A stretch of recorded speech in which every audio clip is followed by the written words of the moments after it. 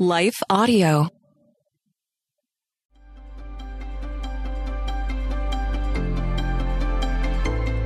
Welcome to Crosswalk the Devotional. We're so glad to have you as a listener. Today's topic is guarding our words. We'll be right back with a brief message from our sponsor.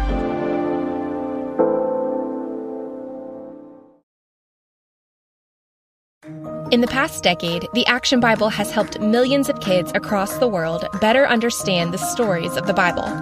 Through vivid illustrations and fast-paced stories, children have engaged in God's Word like never before.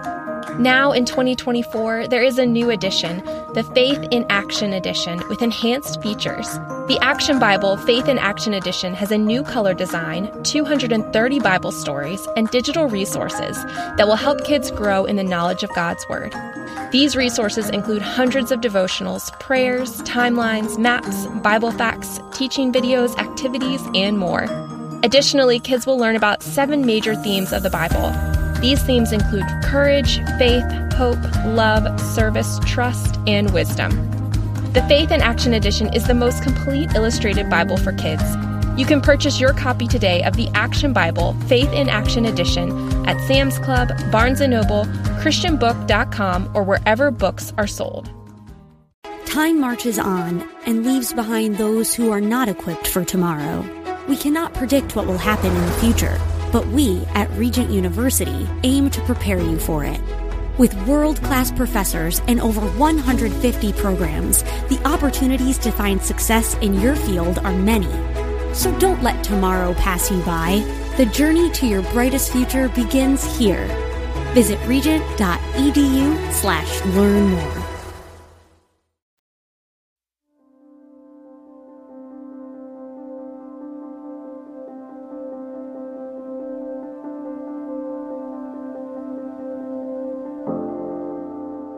Guarding Our Words.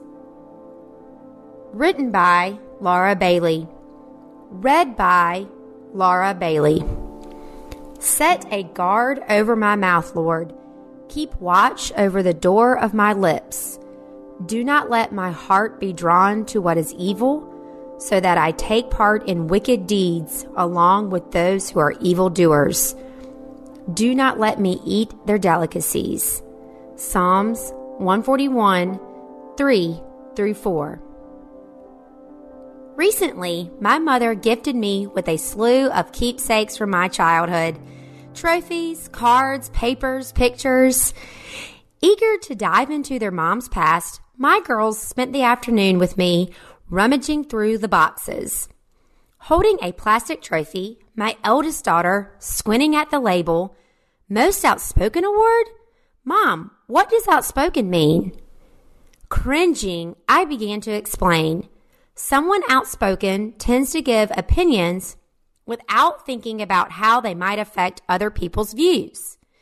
My middle daughter piped up. Oh yeah, that describes you perfectly. Ouch. In my teens, I wore my brashness as a badge of honor. I said whatever I wanted to whoever I wanted. I didn't care whether it was received well or not. That was not my problem. My classmates nominated me for the reward, and the day I received it, I swelled with pride. It had been almost 20 years since I'd received that award, but it is an ongoing struggle to tame my tongue, as my daughter pointed out. For years, I blamed my lack of self-control and brashness on my temperament. My personality is bold and my words blunt. I excused my frankness by claiming clarity and honesty. In hindsight, I realized I cared more about my opinions and having my voice heard than I cared about others. James 3:5 tells us, likewise, the tongue is a small part of the body, but it makes great boast. Consider what a great forest is set on fire by a small spark. Unfortunately, my words have set fire to relationship over the years, leaving nothing but ashes. Our words, like a real fire, burn everything in their path. Eventually, the flames are extinguished, but the damage and scars are beyond repair. I began to study the scriptures, and the Holy Spirit started to convict me when I started to let my words run wild. Thankfully, as I matured in my relationship with Christ, I realized that my words carry tremendous weight. I came across Psalm 141:3. Set a guard over my mouth, Lord. Keep watch over the door of my lips. Yes, that's exactly what I need. A guard over my mouth. Maybe even a lock and key option. Psalm 141 gives us a glimpse into the heart of David. He cries out to God, confessing his wicked ways and sinful desires and asking that God redeem and rescue him from his sin. David knew that the product of his words was what was in his heart. He didn't just ask the Lord to guard his speech, but his heart as well. For some of us, watching our words proves impossible, but I've learned to prevent potential heartache by pausing before I speak. It seems trite, but it's necessary to help us guard our hearts and keep a diligent hold on our speech. I like to take a minute to think through my response. Will my words bring hurt or harm? Or will they encourage and edify? We have choices in how we use our words. Fire can be deadly and destructive, but it can bring warmth and sustenance. Let us be people who keep a close watch on our tongues, renewing our hearts and minds daily as we seek to be life-giving in all we say and do. Intersecting faith and life. Has there ever been a time you wish you could take back your words? Do you struggle to pause before speaking? Pray that the Lord will help you practice patience and self-control, giving you discernment and guidance in your speech.